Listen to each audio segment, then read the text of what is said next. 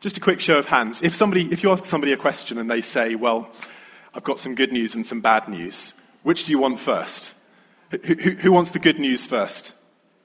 Really? Okay, I wasn't expecting any hands at all, but fair enough. Who wants the bad news first? Yeah, okay, that's me as well. Yeah. Do we have a working PowerPoint at the moment, by the way? It's not a problem if we don't. We do. Brilliant. Okay, so the reason I mentioned that up front is that there is some good news and some bad news this morning, but I'm hoping the title gives you a bit of an idea that it's going to get better. I am going to start with the bad, and there's a reason for that. We're looking at a series on what abundant life in the gospel is like, and we're taking the book of Romans as our sort of primary text in that, and we have got some fantastic stuff to look at today about our identity. But really, to properly understand it, we need to get the full understanding. Say that again. In order to properly understand it, we need to really get the full idea of where we have come from in order to properly appreciate what God has done.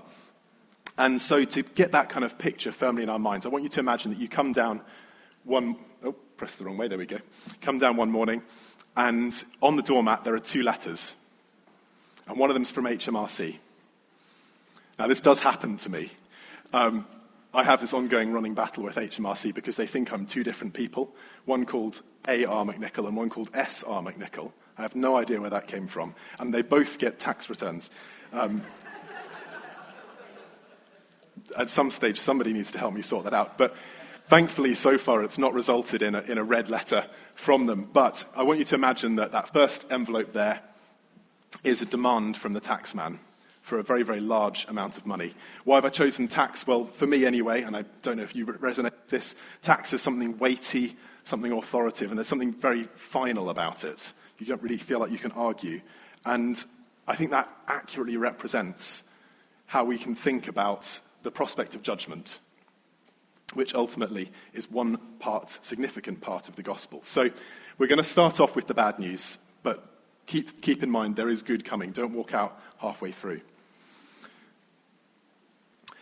Get a real idea of what Paul says in Romans 3, which is our primary text, and we're going to come to it in just a second. We need to take a bit of a whistle-stop tour through Romans 1 and 2. Because at that time, if you were talking about the one true God, there was a way of kind of dividing up the world. There were probably other ways you could have done it, but this was a key way. Either you were a Jew who was brought up with the ways of God and you had the law, or you were somebody else. We call them Gentiles. But so you had these two different types of person, and Paul, through Romans 1 and 2, basically takes the time over and over again to show how everybody is in trouble, whether you're a Jew or whether you're not a Jew, and everybody has something to answer for. This is our tax letter, if you like. So we're all in trouble. This is the bad news.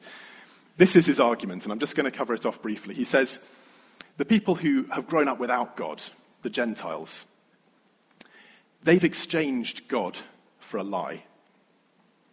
They've taken God out of his place in creation and they've swapped him for something else, whether it was other gods, spiritual beings with names, as it would have been particularly in Roman and Greek cultures, or whether it's just the worship of things, wealth, prosperity, power, sex, whatever it might be.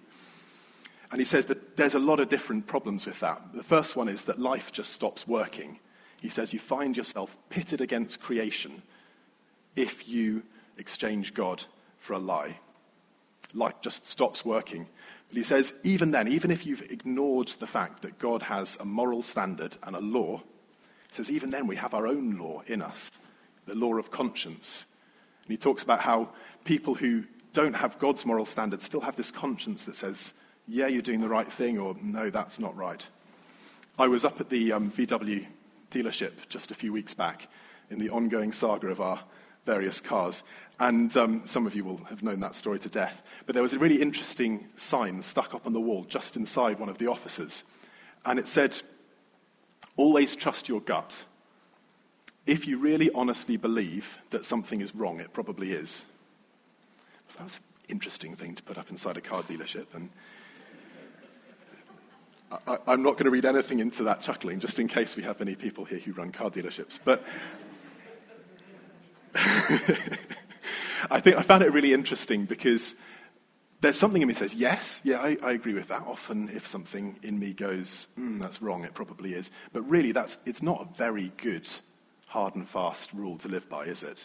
Because you can ask a complicated moral question and you'll get 5 different answers on what people's conscience tells them is right, and they'll all deeply believe it because they hold different things in different priorities. And so Paul says, even then, that law doesn't work. Sometimes your conscience commends you, sometimes it condemns you. And then we have the third layer of trouble, which is even if we live by conscience, we still end up not keeping that. And I think we all know that whatever our moral standards, we've done things that we are not proud of. And everybody has. If you get to talking at that level, everybody has stuff that they're not proud of, that they've done, thought, said. So this is Paul's opinion of people who are without the law. It's a bit like getting your tax demand and writing and saying, well, I thought I was doing the right thing, and I've made most of my payments. It doesn't fly. Well, the bad news goes on for people who do have God's law. This is the Jews. And they have this law that was given them by Moses. They have an oral tradition, a written tradition, and the law is embedded in their culture. Everything that they do and say and live is based on what God has said is good and right. And yet Paul says the difficulty with that is that they're not keeping it either. This is a bit like, where's Nigel? It's a bit like a tax accountant getting his tax return through saying you owe lots of money and writing back and saying, no, it can't be true, I'm a tax accountant. It's like, well, just because you know the rules, you should know better. So I'm not meaning any... I didn't prep Nigel for this. But that's the answer that comes back, isn't it? You should know better. If you wrote the tax laws, or at least you know them inside out, you should know better. And so Paul says, look, everybody is stuffed, frankly, on this basis. In terms of what we've done, whether we're living the right way, in some way or other, everybody is stuffed. And that's the bad news. Okay, there we are. We're out of the way. It wasn't even half the time, was it? Okay, but that's the bad news. And it's important that we get that, because that sinking sensation of reading a 6-figure sum on a tax demand is roughly where we need to imagine ourselves morally before we get to Romans 3. So if you have a Bible, if you want to open it to Romans 3:21.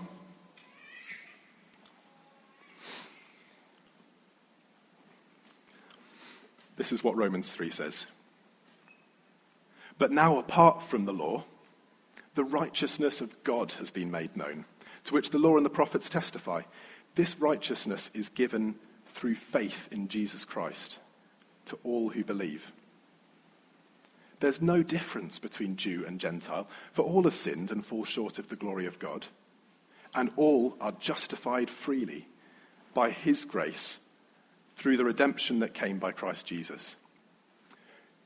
God presented Christ as a sacrifice of atonement through the shedding of his blood to be received by faith.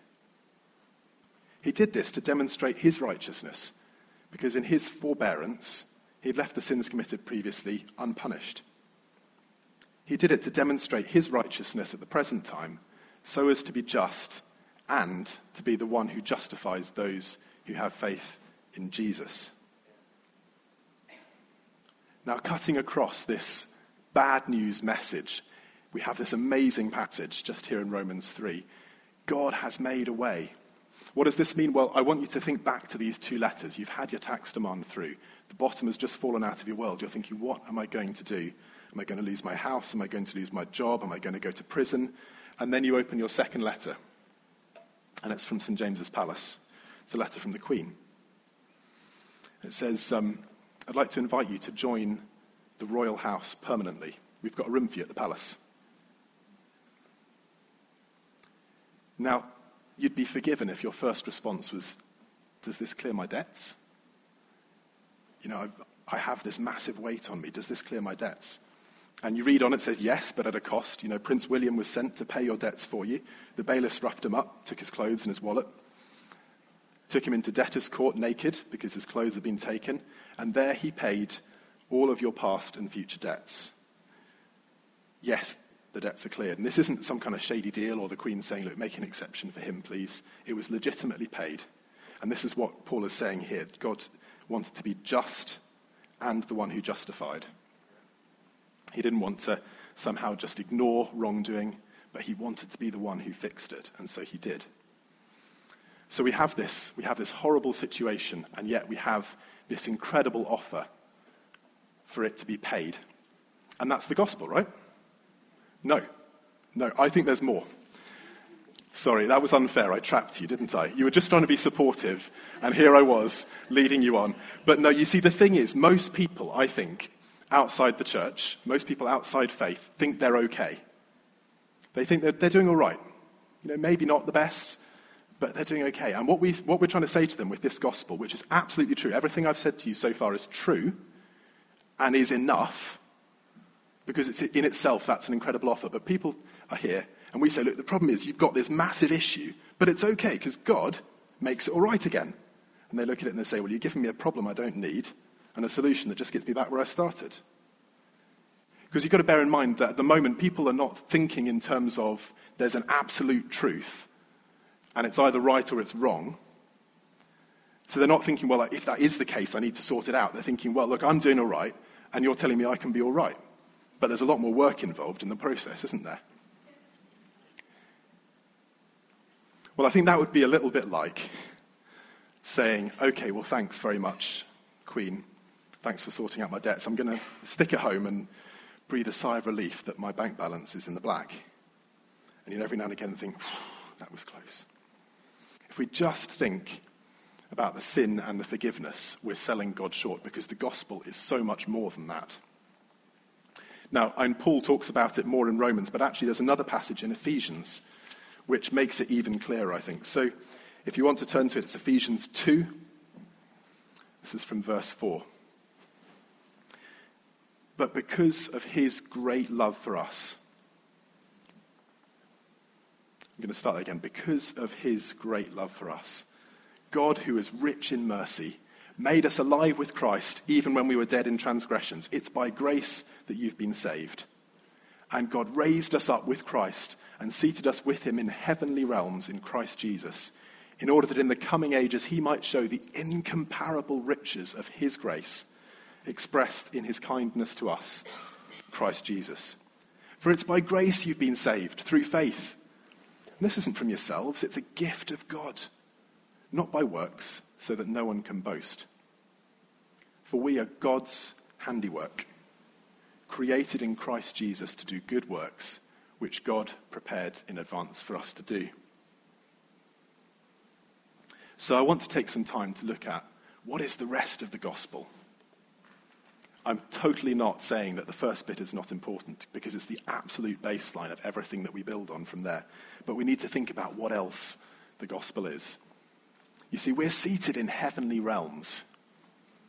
I tripped that phrase off my tongue quite easily now, and it took me a while rereading it to think, what does this mean? Well, we've got a picture here of the palace. These are people seated in the royal palace at a banquet. I think it was in honor of Obama coming over. But if I went to Buckingham Palace, I don't belong there. I'm not sure I'd get past the front door. If I did, I'd be looking around rather nervously thinking, what do I do? How do I behave? What God is saying here is that we are seated in heavenly realms. We belong there. It's a place of rest. It's a place of belonging. It's a place of identity. And that is incredibly attractive. Steve, I think it was you were saying to me that one of the things that really resonates with people in Coleraine in Northern Ireland, where people are coming to the Lord hand over fist, is that there's an offer to pray with people and help them to connect with a God who they feel might be there, but they can't connect with. And actually, a lot of people believe in God in a kind of general, fuzzy sense. They believe in God, and a lot of people actually pray, but don't have any sense of connection. And what we're saying here is the gospel is, not only is there a God, not only does he love you, not only has he sorted out all of your sin and everything that kept you away from him, you belong with him. He wants you with him forever. We belong in the palace. That's attractive to people who have a fuzzy belief and don't connect. It's also attractive to, for instance, our Muslim friends who do firmly believe in God. They truly believe there is a God, but they can't know that they belong with him. There's no assurance there. There's no sense of identity of being one with God, being part of his family. So it's incredibly attractive to them as well. This is an incredible part of the gospel. We are seated in heavenly realms, and it's a gift of God. Paul makes it so clear. He says it again and again. It's grace. It's a gift. It's not by works. We can't boast. It's a gift. It's not dependent on daily how we're doing. We belong. Just like I don't get kicked out of my family if I have a bad day, thankfully. We don't get kicked out of God's family for a bad day or a bad month or even bad years. It's a gift that we're seated in heavenly realms and we belong there. I think that's incredible. And I'm really encouraged by that. This is, we've taken people from, okay, you were there was sin, there's redemption. We're starting to go into positive territory here, aren't we, really, with giving people something that is attractive to them, because there's a need for everything that God is. But it's not just that we belong in the palace. You see, that in itself would be incredible. Just being seated at that banquet would be incredible. But why does he do it?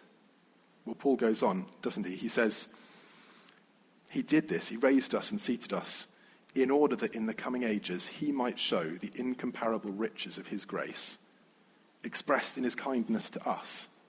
God's purpose in seating us at heavenly realms, in making us belong, is to keep showing us kindness after kindness after kindness.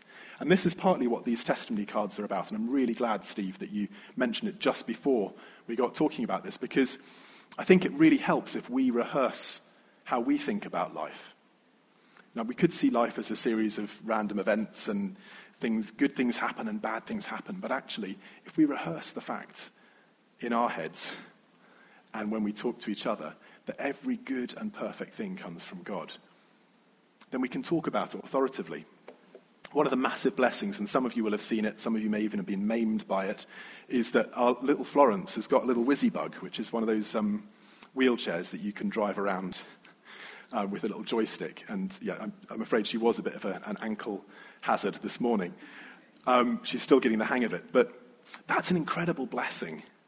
I could just say, oh, look, a friend of a friend knew somebody, but actually what I see in that is the guidance of God in prompting somebody to talk to somebody else, to talk to us, and God's provision in Florence being able to get hold of it, and the people having had the right ideas, and all of that coming together. I see that as God's provision, instead of it just being a random event. Now, that means I can talk to people about this and say, God has blessed us. It's a blessing. It's not just a nice thing.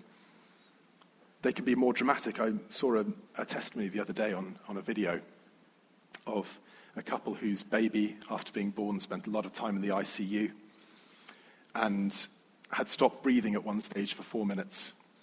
They thought that this baby was brain damaged and wasn't going to recover. And the mother and father just said, we're going to keep praying and trusting God.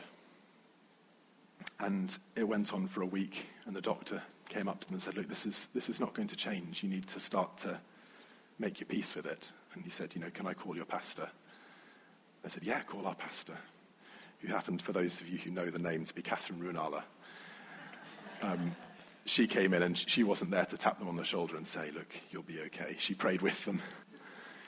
And they said to the doctor, what would be a miracle to you? He said, if she even opened her eyes, that would be a miracle. They said, okay, we're going to pray for that. And 2 days later, she opened her eyes and looked at them. And since that time, has continued to develop as a healthy baby. That's a blessing from God. That's something that the world cannot offer. That's not just being redeemed from the pit, although that's incredible. That's God adding grace and kindness and grace and kindness. And that's just the goodness of God in the land of the living. We've got an eternity of God's grace and kindness continuing and growing. And it's, no mind has ever conceived of the glorious things God has prepared for us. That's what the Bible says. However good you think it might be, you're wrong, because it's better. And that's incredible. And that's forever. In the ages to come, it's forever. This is part of the gospel. And then on top of that, because that wasn't enough for God, he gives us purpose as well.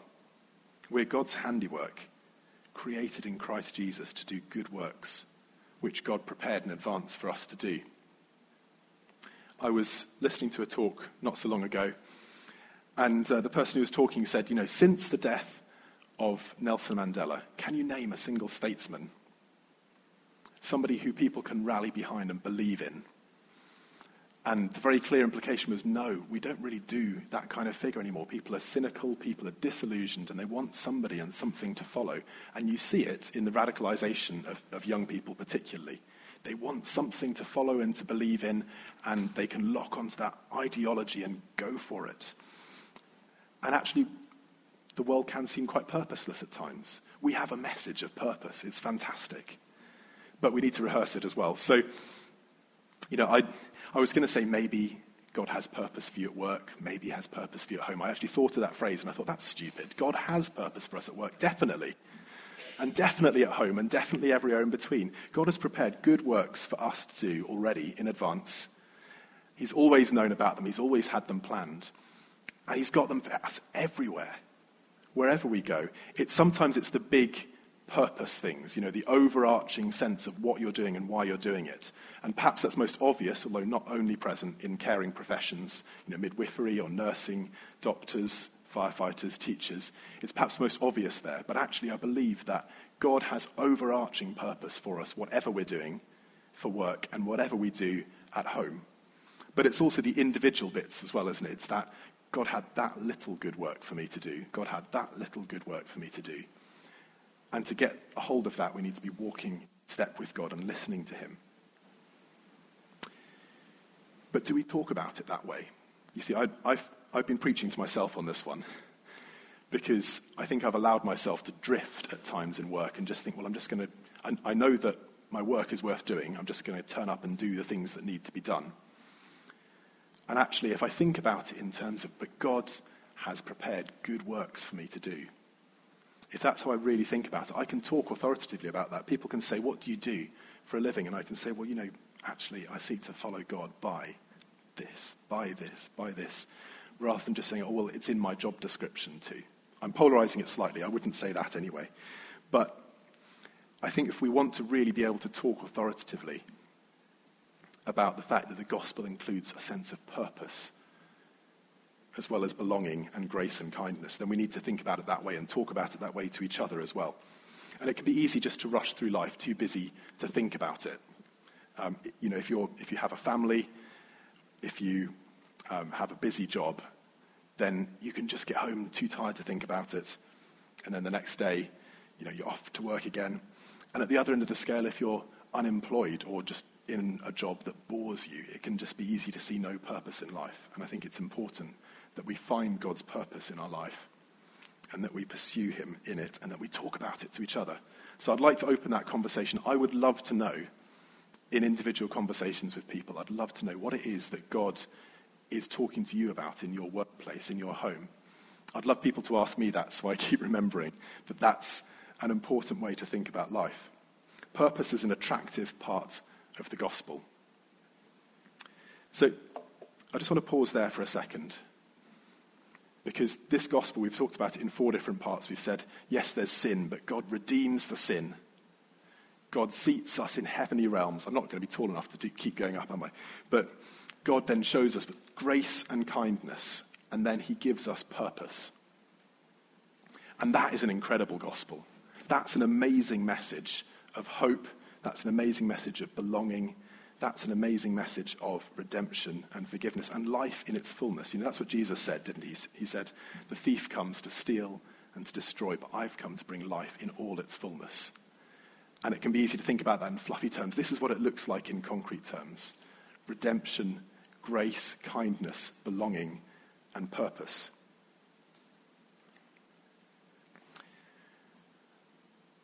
I just felt strongly preparing this that actually there would be somebody here who hasn't yet engaged with that gospel and who would like to. And so I'd really just like to give you an opportunity to do that. I don't normally do this, but as I say, I felt like this was a prompting from God. So I wondered, could we all just shut our eyes for a second? And if, as you've heard this, you've thought, yes, I want forgiveness. I recognize that I need it. I want forgiveness. I want to belong with God. I want a purpose for my life that means something. and I want to live a life of being eternally blessed by God. I just wonder if you'd raise your hand, actually, and just want to give you that opportunity to commit and say, yeah, this is what I want.